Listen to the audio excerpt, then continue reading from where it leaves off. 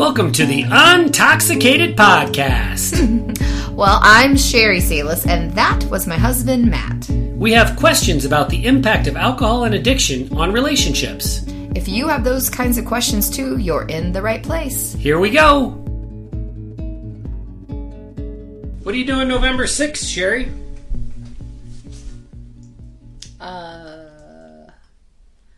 Want to join me on a open session for the developing story? Yeah, I was going to say, isn't that a Monday? And then I was going to realize that it was the open No, you don't have your calendar in front of you. I just kind of ambushed you there. Sorry. I was trying to count from Halloween on and... Yeah. Yeah. That'll be fun. Yeah. So, the deal is... rather than having to go through the full enrollment process to join the Developing Story, which is our writing group for teenagers who have experienced alcoholism in their home, rather than having to go through the whole enrollment process, it's a come one, come all kind of a session. Catherine, our 21-year-old daughter, is going to run it. She's going to offer a writing prompt and give some guidance to everyone, and then everyone will get a chance to write right there on the Zoom call. And then after a little bit of a writing period, people can read what they've written, and receive feedback from the group. And it's just a way for people to dip their toe in the water without fully enrolling in the program. I'm looking forward to it. Yeah, should be good. Yeah.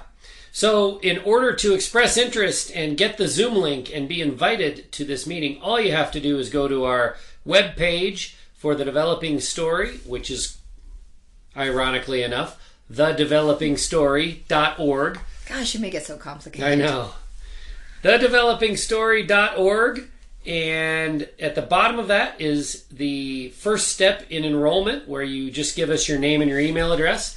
And if we can just get that step taken care of, then we will send you the Zoom link. There's no commitment.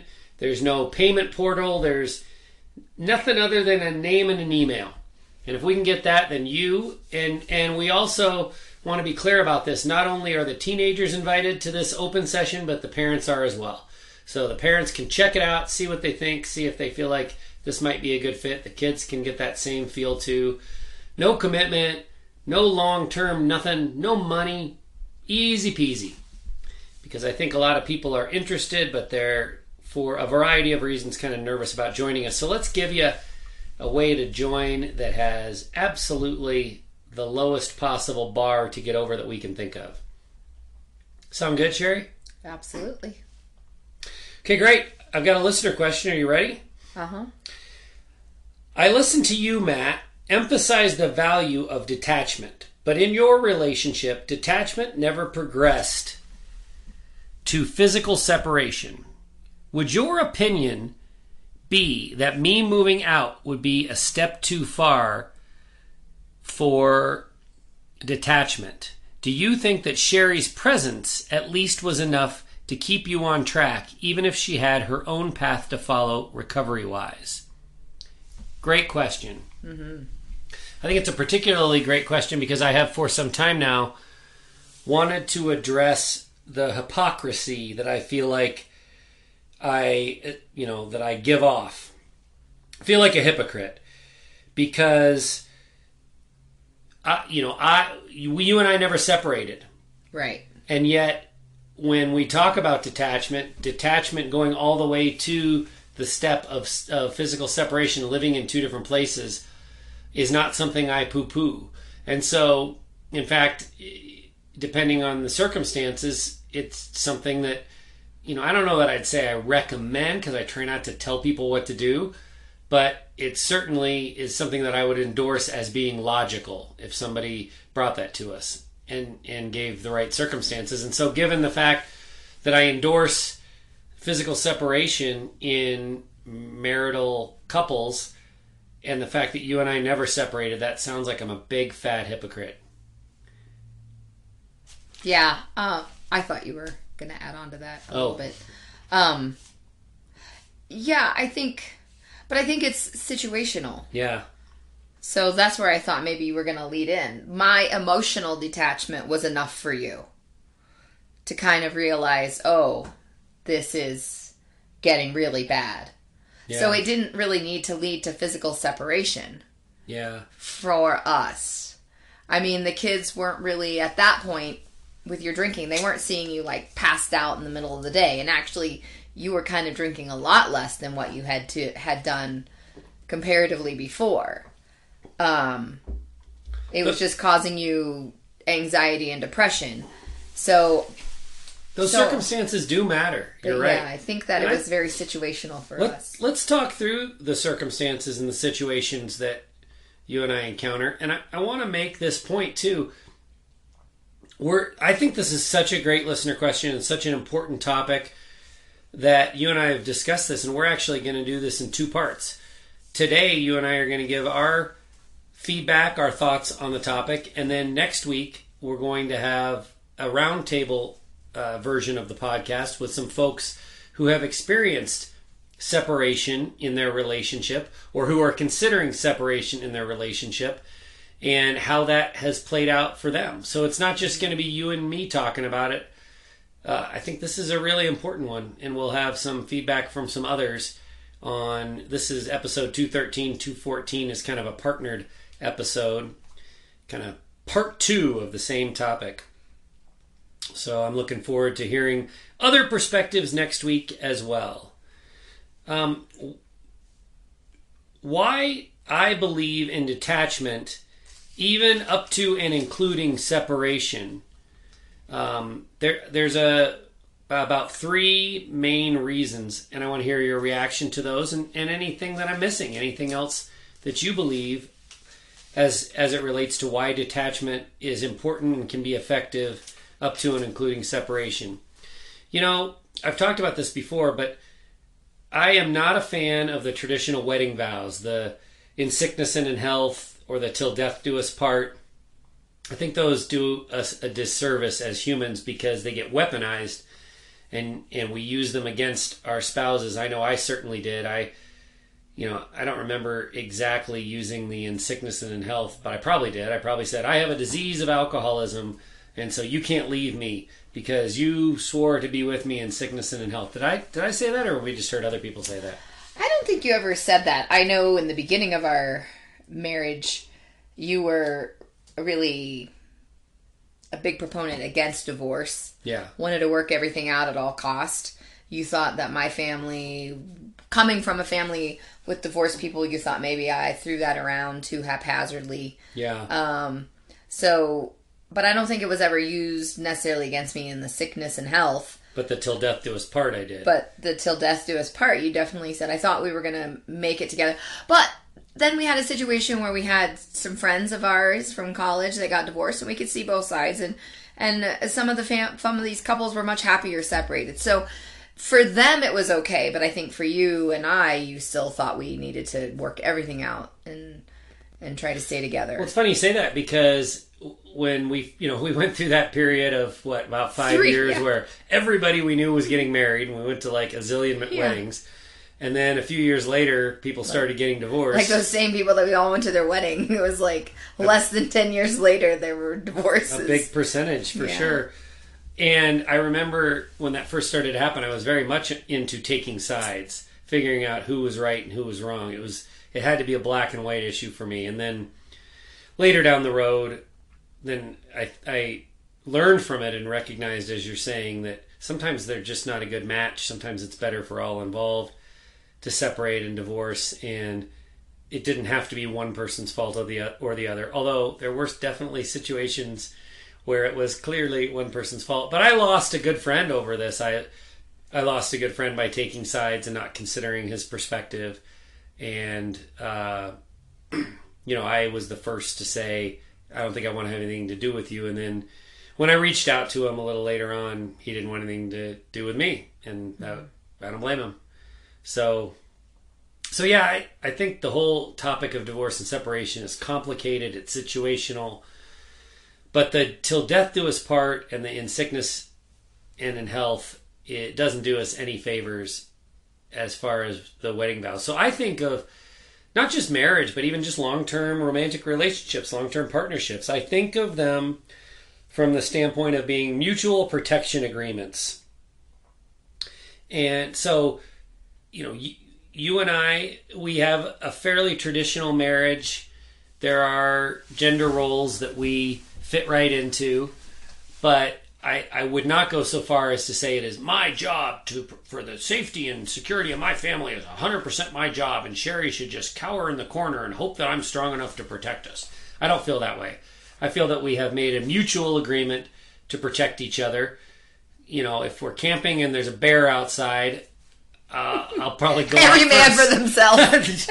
I mean, maybe. I don't know. We'll see what happens. Actually, but remember that one time in Grand Canyon when we did hear an animal outside? I did go out there in my underwear with my little rusty hatchet and stand there and cower and cry and pee on myself until it went away.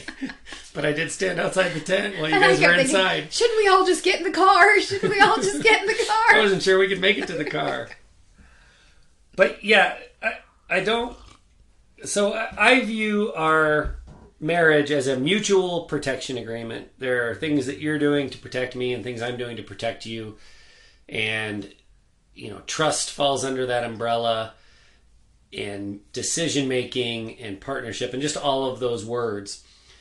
And when alcoholism enters the relationship, what is very, very typical is for the alcoholic, the me in this case, to become aggressive, to become angry, to say nasty words, to gaslight, to deny obvious things. And so I go from being your partner in a mutual protection agreement to being the most dangerous thing in your life. You don't spend a lot of time in dark alleys after midnight. You don't, you know, dress in all black and try to cross the busy highway on foot in the middle of the night. There aren't, you know, you avoid danger. We live a pretty normal middle class life in a moderately safe city with, you know, a brick house that we live in, and we're not, you know, doing a lot of base jumping, or we don't skateboard on the highway. We live a pretty safe life, so it doesn't take much for me in the grips of active addiction and alcoholism. It doesn't take much for me to become the most dangerous thing in your life. So we go from mutual protection agreement to I'm the most dangerous thing in your life, and you just simply deserve better now, immediately. This cycle of bad behavior that becomes accepted and normalized in alcoholic relationships, where I yell and scream and I call you bad names and I gaslight you, but then I sober up and I apologize and I wipe my hands clean of it and move on after a few days of being depressed with myself. And then we go a couple of weeks and then it happens again. That cycle that was familiar to us and is familiar to so many people, that is just flat not okay. And so we lived in that situation for 10 years. And that is kind of point number 2 for me of why I think detachment is important, all the way up to and including separation. We lost a decade, and it was while our oldest kids were young, and they experienced things they shouldn't have had to, and it's going to affect them. It is already affecting them and will continue to affect them in their adult life, and that is just not fair or okay. So one of the reasons that I endorse separation now, even though you and I didn't go through it, is because what we did go through was awful, and it should just not be accepted. And there's literally millions of people living in that situation with those cycles of, you know, high functioning alcoholics. So they hold down their job, they keep things on the rail for the most part, but every couple of weeks, or maybe it's every weekend, or maybe it's once a month, they drink too much and they yell and scream and they say nasty words. And they put you in a dangerous situation. And the fact that we normalize that and say, oh, you know, we got to work on that. We got to work through it. The communication's got to be better. We've got to stop those cycles from happening. But we move on. That is not okay. And whatever you can do to save that decade of your life that you and I lost, and recognize that it's not only not okay for the rest of your life, it's not okay right now. Let's put an end to it. I think that's important. Because we sit on here and we talk and we sound like we're full of ourselves and we're big-headed experts and we've got all the answers, we screwed this up for so long, and we learn from our mistakes. And so, yes, we talk authoritatively and kind of know-it-all-ish now, but it's not because, we thought up these great solutions when the problem first surfaced. We lived through hell. And I don't think we talk enough about that. I think it's important for people to recognize that, yeah, we laugh and joke on the podcast and things are pretty smooth for us now, but that is not the way it's always been. We're not like some, we were blessed with an easy route through alcoholism and now we're just telling everybody what to do, which is how I feel sometimes. But that's not the case. It was awful. Mm-hmm. Yeah, and I guess that would be just the lived experience that we're trying to share and trying to make it so people can avoid part of that. So, yeah. Is that like your top goal? I know when we started out, I think the idea was, when we started talking about this on the podcast, the idea was, let's see if we can help people save their relationships by learning from our example, but learning from our mistakes is exactly the way I've kind of always approached it. For me, it's not about people saving their relationships anymore. For me, it's about them saving themselves and their kids. And, yes, our marriage is on solid ground now, but look what our kids had to go through for us to get here. I don't want anyone to have to go through this the long way around. I want everyone to take the shortcut. Mm-hmm. And the shortcut might just include detachment. The other reason that we harp on detachment so much and talk so much about it, again, up to and including separation, is because in our experience, not only lived experience, but what we see with others, it's the only intervention that works. Can you think of anything else, Sheri? Like begging, pleading, yelling, screaming, interventions? Bribing? No. I really can't, because I think, the person that you originally started the podcast with, Jason, was the one that kind of brought this to your attention. People only change when they're in enough pain themselves. That's right. So that's why the emotional detachment for you was enough, because your connection to me was so much stronger than my connection to you, that I'm sure that emotional abandonment was just hard for you. We have a child who, the worst thing you could have done to discipline him was put him in a timeout or in a room alone, because was an extrovert and needed to be around people. So that was the absolute worst you could do for him, right, as punishment. And you're sort of like that in a lot of ways. You need that connection. So that's why it worked for you. Some people it has to go all the way to that physical separation and kind of, I don't want to say punishment, but I just don't see, you have to gauge every individual and see what their, and know what their, kryptonite or what their currency is often described as parenting. What's that child's currency? But I think that... kind of like a version of the love language? No. What are they going to respond to? Yeah. Yeah, what can be taken away that's going to show them how serious you are about this behavior. Yeah. So I think that's why each is individual, but whether it's emotional or physical detachment, there has to be something that shows that I'm not going to stand for this. And I think it's a way to show your alcoholic partner that I deserve more, and I'm going to make sure I get more too, to kind of wake them up. We've developed a professional relationship with Amber Hollingsworth and her Put the Shovel Down YouTube channel. She's been on our podcast twice, and we've been on her YouTube channel twice. And I just love Amber. She is, unlike Sheri and I, unlike you and I, she is an actual therapist with letters behind her name and formal education. And a team of therapists she works with. And a team she works with. She's legit, as opposed to you and me. And she, but there, as much as we agree, which I would say is probably in the vicinity of 90%, when we talk about issues related to alcoholism, recovery, and relationships, there are some areas where I push back from her. And I think it's really kind of interesting. She was never an alcoholic herself. And yet in her approach offers more compassion for the alcoholics themselves than what I think we should offer as far as compassion for the alcoholics themselves.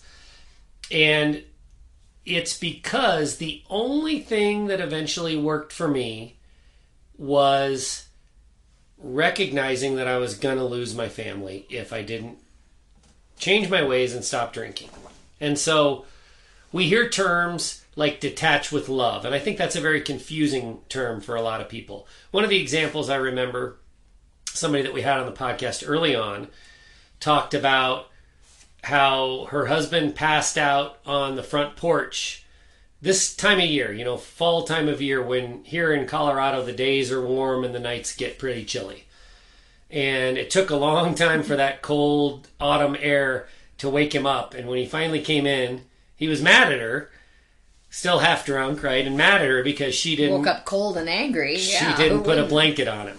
Yeah. And, to her, that was a consequence. If you're going to pass out drunk on the front porch, you need to face some consequences. She obviously wouldn't, if it was going to get down to -20 and he was going to die, she wouldn't have let him die. But she sure as heck was going to let him get down Teach him a little bit of a lesson. 35 degrees and get cold out there. Natural consequences. And I think of that story often because I think those consequences are important.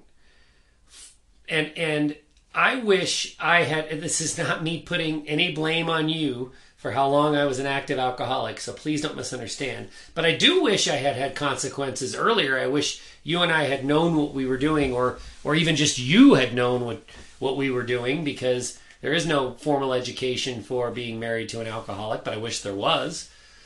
And I wish you had imposed consequences on me in the way of you setting your own boundaries, what you're willing to tolerate and what you're not willing to tolerate, not as a punishment, but because you deserve certain things. Again, going back to, I became the most dangerous thing in your life and you deserve better. Action should have been taken, not to punish me, not because I was morally corrupt or not because I needed to be shamed, but because you deserve to not live that way. You deserve to not go through what you had to go through, and the kids deserve to not go through what they had to go through. And I wish there were more people that were proponents for that and were espousing that belief and acknowledging that, listen, this isn't about how do we get the alcoholic sober. This is about how do we protect the family of the alcoholic from having to go through trauma. And that's what's most important to me. And so that's why I think Amber and I differ sometimes, because, she believes in offering just a little more compassion than I do to the alcoholic, because ultimately, the only thing that got me sober was, as you said, Jason's line, that I had to be in enough pain that the status quo was intolerable and change was less painful. Because change is hard, right? Mm-hmm. So I had to get to the point where change was less painful than staying in the status quo. Well, I also think about a line we learned about, like, not waiting for your alcoholic partner to hit rock bottom before things get bad. When you have made assertions for yourself, like, I am not going to be treated like this, I am not going to tolerate this behavior, you are raising the bottom. Yeah. So I wish I had done that. I mean, I had made threats. Threats are empty and hollow. I never left. Like the times even before we had kids, I'd be like, I think I'm out of here. This is a crazy, messed up situation. But also I came in with a bunch of baggage that I couldn't sift through and sort through because it really wasn't spoken. My mom left my alcoholic father. I would say he was high functioning because he kept a job and a lot of people didn't know he was an alcoholic. Right. But, it's not like he was a corporate lawyer. Well, so I thought, and the group he ran around with outside of work, some of them were pretty, I don't know, degenerate would be the word my mother would use. Pretty lowbrow, low class, perhaps. So did he compare favorably? He compared very favorably to some of his, Friday night dirt track cohorts that he, went with. So I didn't really have a whole lot of comparison because it wasn't communicated and talked about in a respectful way. It was just, oh, he's a drunk. from what I grew up with. So compared to him and you and what I saw in your family, I didn't have a good measurement tool. Yeah. And so I then, was easily fooled. Like, oh, well, my mom, he's not hitting you. Well, no, he's not hitting me. My dad did hit my mom. And, there was a physical abuse element there. Right.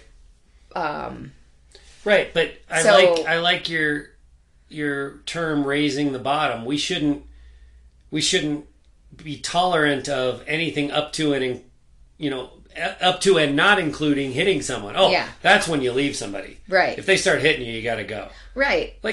And then bullshit. You got to have enough respect for yourself and enough understanding of what you deserve, and not only respect for yourself, because that almost puts the blame on the spouse, and I don't want to do that. You have to understand what this is going to do to your nervous system,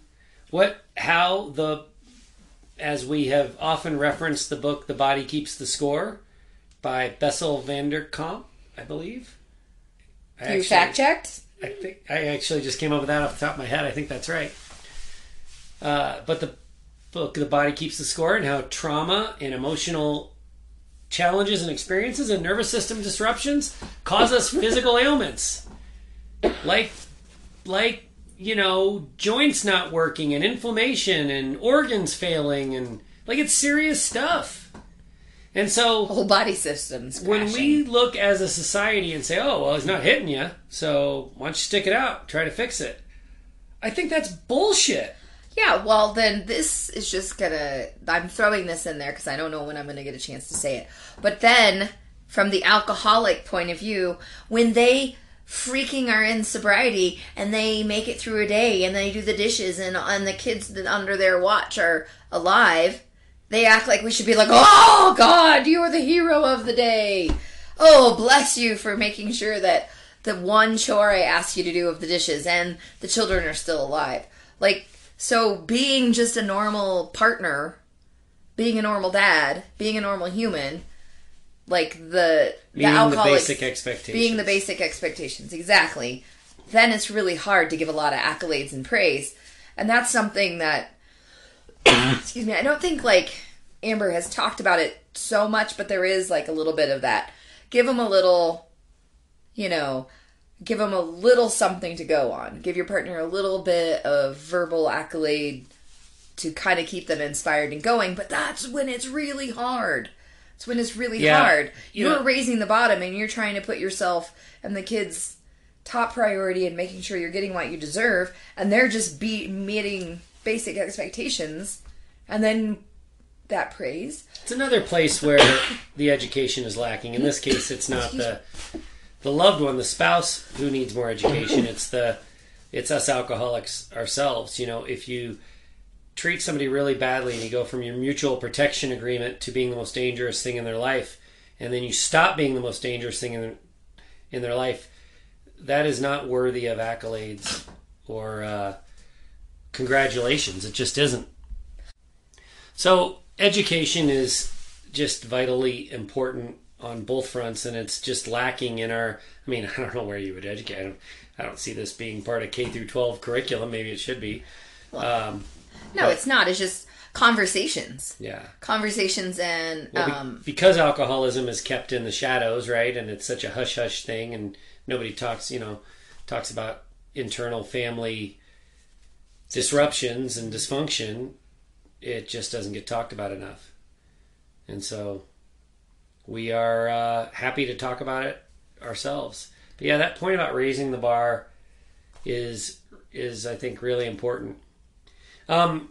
So let's talk, because I feel like such a hypocrite for recommending detachment up to and including separation if it's situationally appropriate. Let's talk about our situation a little bit more specifically.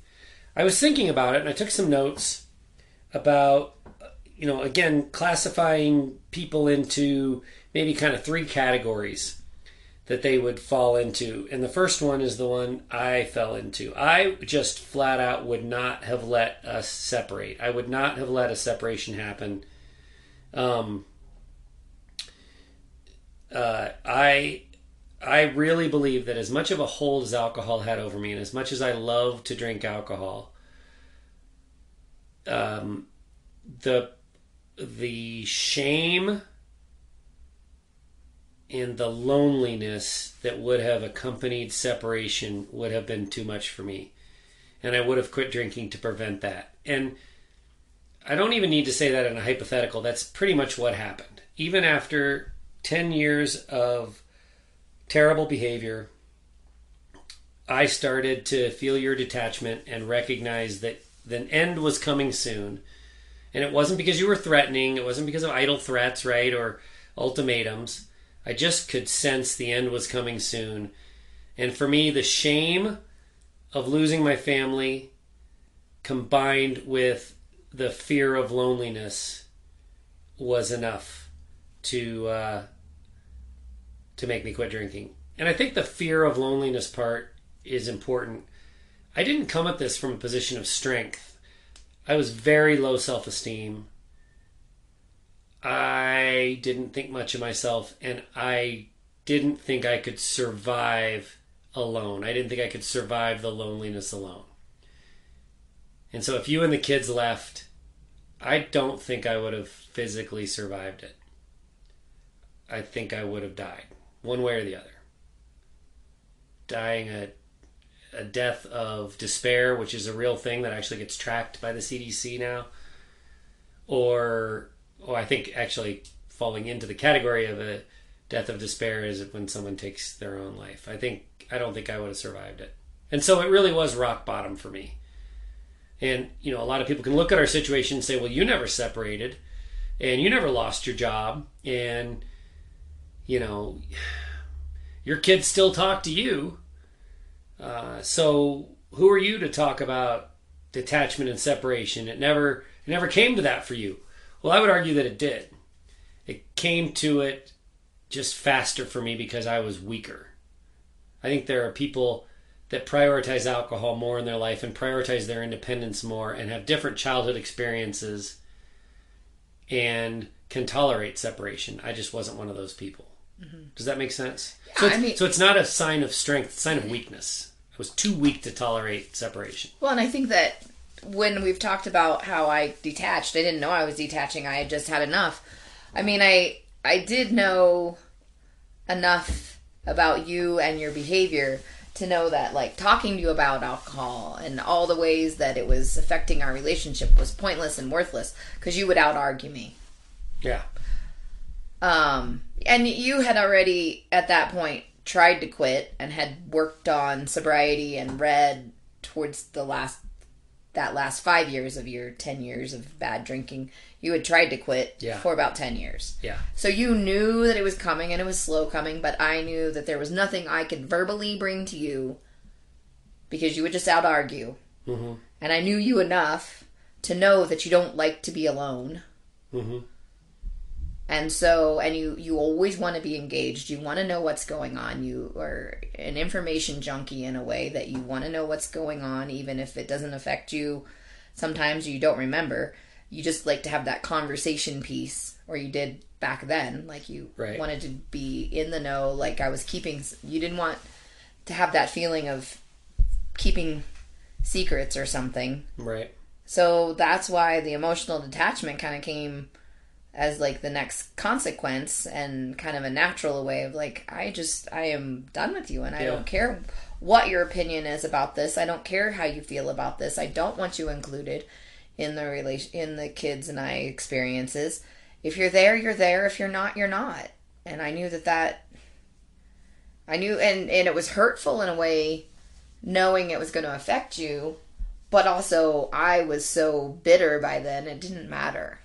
I think that's an important point. We would like to help people take the shortcut to fixing this problem, whether that results in separation and divorce or relationship reconciliation. Either way, we would like to help people take the shortcut. But there are parts of this that just have to happen in a more natural way. We have seen lots of people that try to implement boundaries and try to detach because they read it in a book or they listen to us talk about it. And it's really hard. It's really hard. When you're not ready to detach, you can't, it's not something you can just learn some techniques from a YouTube video and then implement them and be successful. And so the point that you're making about how you just had to get there, you didn't detach because somebody told you to or a book told you to. You detached because you were done. And so I'm glommed onto your theme about raising the bar. That's why I think it is so important that we help people understand that you shouldn't tolerate being gaslit and being called names and being yelled at, even if it's just once a month or once every 6 months. That is not okay. And so the more you find that treatment intolerable, the more quickly you will reach a point where you're not going to put up with that shit. And the detachment won't be because you read it in a book. The detachment will be because you think enough of yourself that you're not going to let anybody treat you that way. And if you're not going to let anybody treat you that way, detachment comes naturally. Mm-hmm. Yeah. Because you learn really quickly yelling at them and telling them to stop, and then they repeat the behavior. Being intolerant of the repeated behavior is the key. It's fine if somebody calls you a name or lies to you and you catch them and you try to straighten them out, and maybe you do, and they never do it again. Great. Good job. But when they do it again, stop telling them not to. Start taking action. Yeah, and I think that's where the lack of self-confidence came in to the early part of our relationship. I didn't, we're just young and immature. Yeah. And we're not self-confident. We can easily be swayed, and I had goals and I had aspirations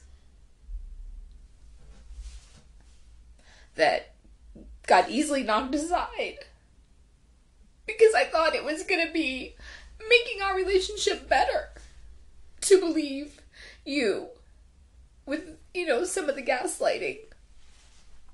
I mean, it was hard to swallow. Everybody drinks like this. No, they don't. I know that, but, I come from an alcoholic home, so how would I know that? That was hard to swallow. Well, I think that's another really good and important point. But we shouldn't stop at everybody drinks like this. We should look at the behavior that's associated. I mean, it's one thing to say, I'm still in my young 20s and all my friends go out and drink and get blasted every weekend. All right, great. But do they come home and scream and yell and call their girlfriends or wives or whatever bad names? Because that's the problem. I would argue now, right? I look at it differently now, right? I think just your brain not functioning properly, I think that's red flag enough. I don't understand why we glorify in our society this idea of putting a poison in our bloodstream so that our brain doesn't function properly, and then we laugh at the behavior. Ha ha ha. Yeah. Look what he did when he was drunk. Ha ha ha. I don't understand that anymore. I used to, though. Right? But so if that isn't a red flag, fine. If you think partying on the weekend is great, fine. But the associated behavior of the gaslighting and the name calling and the yelling and the belittling and the denying, that's got to be the stuff that is not tolerated even for a minute. Well, and I think we've got to raise the bottom to that point, right? And one of the things that you and I have talked about in the past, and I think it's been a while, we've talked about how, is drinking a problem in your life, when you've taken those tests, and then how you kind of assess it in your relationship. If it's a problem for your partner, whether it be behaviors, or they just don't like the amount, or they don't like who you become, or they just don't feel comfortable, every weekend being a party, that's a level of respect that's not there. If I were to say to you in our early relationship, Matt, I really don't like that you go out every Friday for happy hour. Because for one, and then it drags on until way late, and I have to work on Saturday mornings. That was the scenario for us. And you didn't care. that should have been a red flag. You don't care about my feelings about it, and that there was work that I had to get up and do the next day. So it was the behavior, even though it wasn't volatile behavior, it was just insensitivity and disrespect. But I think the harm has to be there. You know, if I had just gone to happy hour every Friday and come home at, let's say, 8 o'clock at night, then I don't think, and I came home and was pleasant and helped with the dishes and, you know, whatever, was respectful, then I don't think you've got much of a leg to stand on. But personally. Mm-hmm. But if it does start at happy hour and end up at 1 o'clock in the morning, or I do come home and I'm useless, and passing out is the best case scenario, because the worst case scenario is that I get grumpy and angry and I'm mean to you, or I demand sex or whatever. That's where there's harm being done to you. And I think that's the part that's really important. It doesn't have anything to do with me and what my friends are doing and what's normalized. It has to do with what you deserve. If you have to work on Saturday morning, you deserve to not have me watching movies really loud with the volume up and keeping you awake, even if it's just something as innocent as that. You deserve better. Or you deserve me not spending $150 every Friday at the bars buying drinks for myself and my friends when we're on an entry-level income, newly out of college, or whatever the case. You got to point to the harm. And if you, because that's tangible, right? If you are the partner and you are being harmed in some way, you just deserve better. And gone are the days, or gone should be the days, hopefully someday gone will be the days where you just say, oh, that's what it's like to be newly married, and he's still young, and it's okay. You know, I'm sure he'll grow out of it. Like, you deserve to be respected more than that. So, So I would not have let separation happen because I was too weak, and I could see the signs coming. And so just the reality that it was coming was enough to get me sober. And there's a lot of people that fall into that camp, that do not respond to cajoling and begging and pleading and some kind of family intervention with a professional there. There are lots of people that don't respond to any of that, but will respond to detachment up to and including, I think we're done, I'm going to leave, or you're going to get kicked out, or whatever. And they just can't do it. And we just heard of a case this week or last where the partner legitimately was just ready to move out. It wasn't a threat at all, and it got the drinker, to explore sobriety. Now, I don't know that the relationship's going to make it because enough damage had been done, but at least that was the incentive. The next categorization, next little grouping for me is we do know lots of people who do experience the alcoholic getting sober during the separation. I think this is a really important point. Separating does not mean the same thing as divorcing. We've seen so many cases where a couple separates, and it does a couple of things. One of the things it does is for the partner, the spouse, it gives them room to breathe. It gives them a safe place to come home to where they're not worried about the most dangerous thing in their life walking through the door. They're not worried about having their guard up and being ready in case maybe it's a good night. Maybe he doesn't drink that much, but maybe it's a bad night. Maybe he drinks a lot and he starts yelling or demanding sex. And so that physical separation gives them a chance to do some nervous system repair and have peace of mind that, as bad as it is, obviously if you're separated from your spouse, it's bad. As bad as it is, it's not going to get worse tonight. Tonight, I'm going to get a good night's sleep, and I don't have to worry about whatever level of drinking is going to take place. So the physical separation allows the partner to have some room to breathe and make some, good decisions and think things through. There's all kinds of benefits for the partner. For the alcoholic, often the physical separation gets them sober. Like, that's enough of a reality check. For me, I didn't need to go even that far, right? The reality was staring me in the face and I couldn't take it. But for some people, they need that physical separation before they're in enough pain, as Jason would say, to make the change. What are your thoughts about the benefits from the side of the spouse? Because, you were the spouse of an alcoholic. You never got that break. I was always here. And so I think your nervous system repair took a long time. It was really hard. And you didn't even know what that meant. Neither of us did. But can you see benefit from separation, looking back on what you lived through, to give you some peace to just figure things out? Mm-hmm. Yeah, I think there could be a lot of benefit from it. Like you said, just a good night's sleep, figuring things out, not having to feel like I'm over-functioning, or walking on eggshells all the time.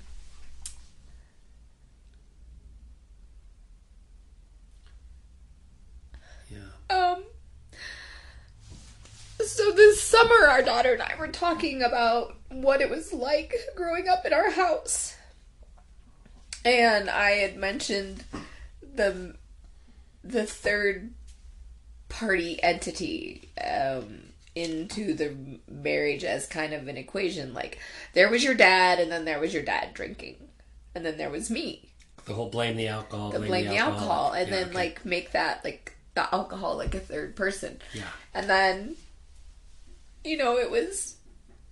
She shared with me, like, I was a ball of energy and nerves and wreck and on high alert. So I, like, envisioned myself as this, like, red fireball that's just zapping electricity all the time. So me being high-strung brought a lot of anxiety into their lives. Yeah.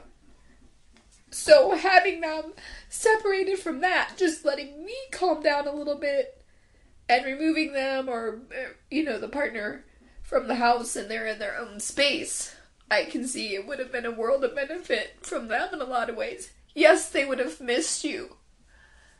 But I think it would have been a different scenario. Especially, like, with some of our kids who have anxiety and kind of anger issues, because they didn't really, like, in their formative years, they were with the alcoholic. They didn't see and remember a whole lot of bad scenarios, but the feeling was there. Yeah. The energy in the house was there, making them feel worried, and they didn't know why. We've heard one just recently from a situation where the couple separated, and one of the really tangible things that the spouse noted was that as soon as the separation happened, the kids started sharing the common areas in the house. Started coming out to the living room or family room or whatever you call it in your house, and being social with the other family members and, watching TV or hanging out. Yeah, and that's kind of how our house ran for a while. And everybody I think, kind of went to their rooms. Yeah, and if the playroom. And if you watch, movies or TV and they depict a family that's not even in trauma, but just a family that's got some issues, let's say, a little bit of minor dysfunction, they'd always show the teenage kids going to the room and slamming the door and turning their music on really loud. But that's not what healthy families look like. Like, that gets portrayed as being normal. I think normal is when the shared spaces in the house are occupied. Maybe I shouldn't use the word normal. Healthy, functional is when the shared spaces in the house are being occupied by the kids. And so it is heartbreaking when I hear those stories, and I hear them a lot, about, the separation happened, and all of a sudden the kids, it's like turtles poking their heads out of their shell. All of a sudden the kids and they're bringing friends over. Mm-hmm. I mean, this is what it's supposed to be. You're supposed to feel comfortable bringing your friends over. You're supposed to feel comfortable in the common areas. Right. And then like our daughter described on the podcast, how she came home from whatever activity she was doing, and she would check all the rooms and check and read the house. Yeah. She wouldn't Is have everybody locked in the room, or are some people out in the living room? Yeah. So I just think about how that could have changed. Yeah.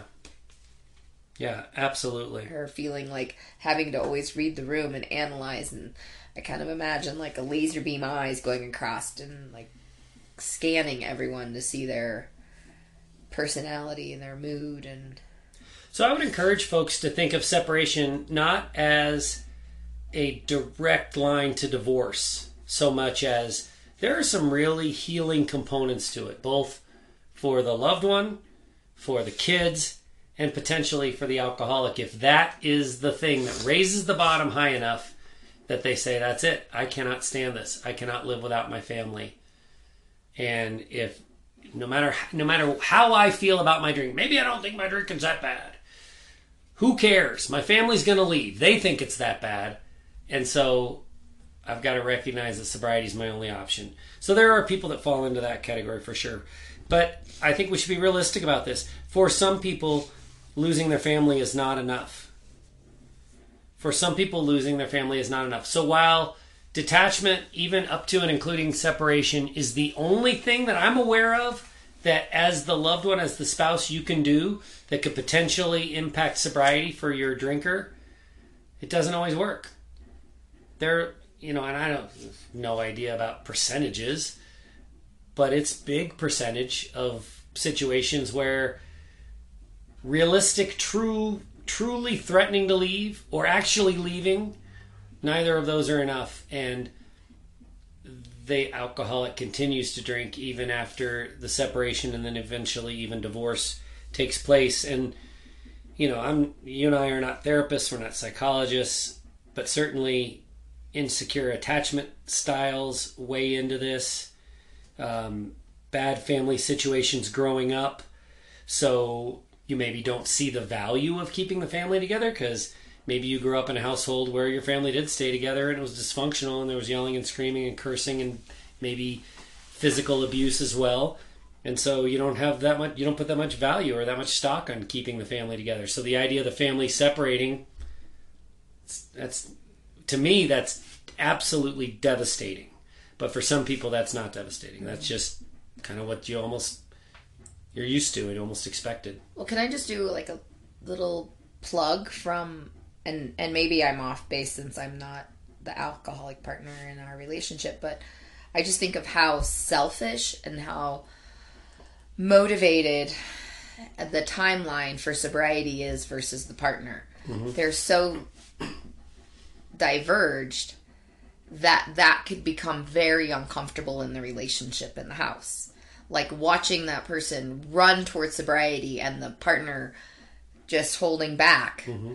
So sometimes separation, I would think, even as the addicted person, maybe it's not a terrible thing because then I can really self-focus and I can also kind of prevent this, like, while I'm trying to figure out what works for me in sobriety, what are the programs I'm going to use, because I just think about how you changed your mind so often in a lot of ways, and like, oh, this is the new plan, not necessarily incorporating drinking back in, but like, I'm going to do this, and then I'm going to do this, and then I'm going to do, like, and dragging the whole family through the muck and mire of you figuring out your sobriety and what's going to work, and then being in the house but being unattentive to the family members. Sometimes you might look at it from that point of view, that you're all, instead of going to a rehab facility, you've kind of separated yourself so you can really focus and work on yourself and give 100% to that and then come back to the family much healthier. I had a realization recently. I used to think of sober living as something in between rehab center and re-entry into the rest of your normal life.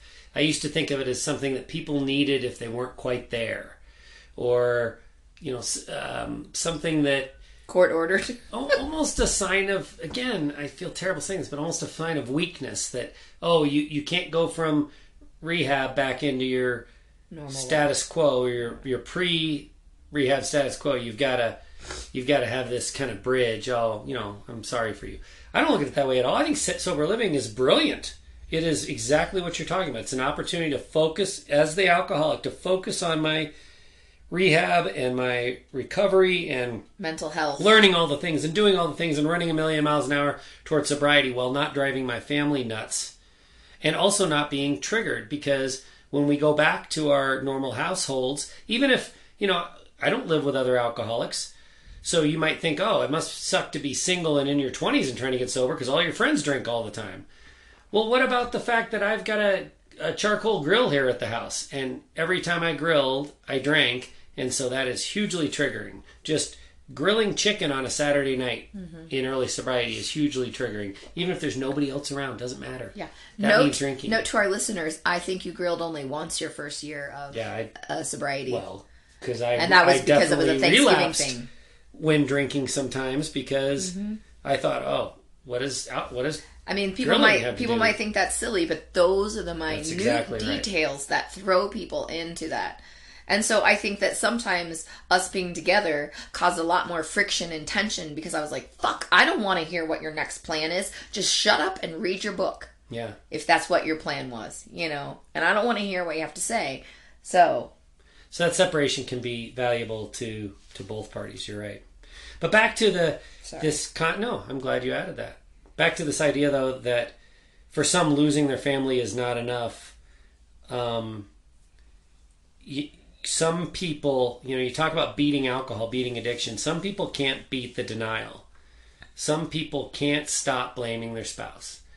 Some people can't recognize that the alcohol is the problem. You and I talk all the time about blaming the alcohol, and they just won't let go of the fact that they believe that their spouse is a bad wife, or their spouse had X, Y, and Z problems growing up, and that's why they're not able to offer the love and support that I need and do the things I need. And so it's just their fault.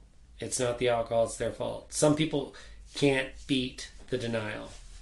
I do want to make the point that I believe to be true, that when separation is not enough to bring about sobriety, I don't think very often that it's because that person, the drinker, doesn't love their family.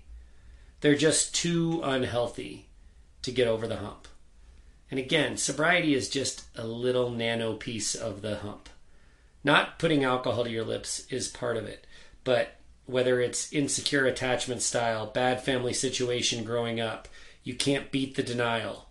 These are the real things, the underlying issues that have to be addressed. And if you can't beat those unhealthy, mentally unhealthy situations, then detachment is maybe not going to be enough to bring about sobriety. And it's a real shame. But I don't know of any situations where the drinker just doesn't love his family. But I know as the loved one, you think that. You think, I separated, I did all the things, I detached, and he still won't stop drinking. He just must not love me. I don't think that's true. Not very often, anyway. I think it's a matter of the drinker doesn't love themselves enough to think they deserve the love. Yeah. Yeah. They're in such an unhealthy space that they can't do it. Totally agree. I'm very thankful to the fact that I had low enough self-esteem that I couldn't take the hit of losing my family, and I got sober out of weakness. I know there's a lot of alcoholics that'll listen to this and think getting sober was the hardest thing I ever did. It took an incredible amount of strength, and I don't want to discount that. That is true. Finding sobriety is really, really hard. It takes a ton of strength. But to me, the strength involves rebuilding self-esteem more than anything else. The strength to not lift a toxic liquid to your lips, that's strength you can find relatively easily, relatively quickly. We know lots of people who white-knuckle it through early sobriety. Not lifting the toxin to your lips, that's not what you should be congratulating yourself for. You should be congratulating yourself for taking a low self-esteem situation and somehow finding enough self-esteem to be worthy of long-term sobriety and recovery, and recognizing that your family is worthy of it too. So, I know you didn't know what you're doing, but I'm glad for all of the moves you made, because we wouldn't be here today without them. And if someone is feeling like the detachment that they're imposing on their drinker is too severe and it's not compassionate enough, gosh, I'm not sure that's possible. Because, to use your words, raising the bar, raising the bottom, I'm not sure there's anything more compassionate you can do for a drinker. Before you go, we hope you'll consider these 3 resources. If you love or loved an alcoholic, we offer support and connection in our Echoes of Recovery group. Check us out at echoesofrecovery.org. If you are a high-functioning alcoholic seeking methods and connection in early sobriety, we're ready for you at shoutsobriety.org. No matter who you are, there's something for you in our book, Sober Evolution. Evolve into sobriety and recover your alcoholic marriage. Go to soberevolution.org. For my wife, Sheri Salis, I'm Matt Salis. Thanks for listening to the Untoxicated Podcast.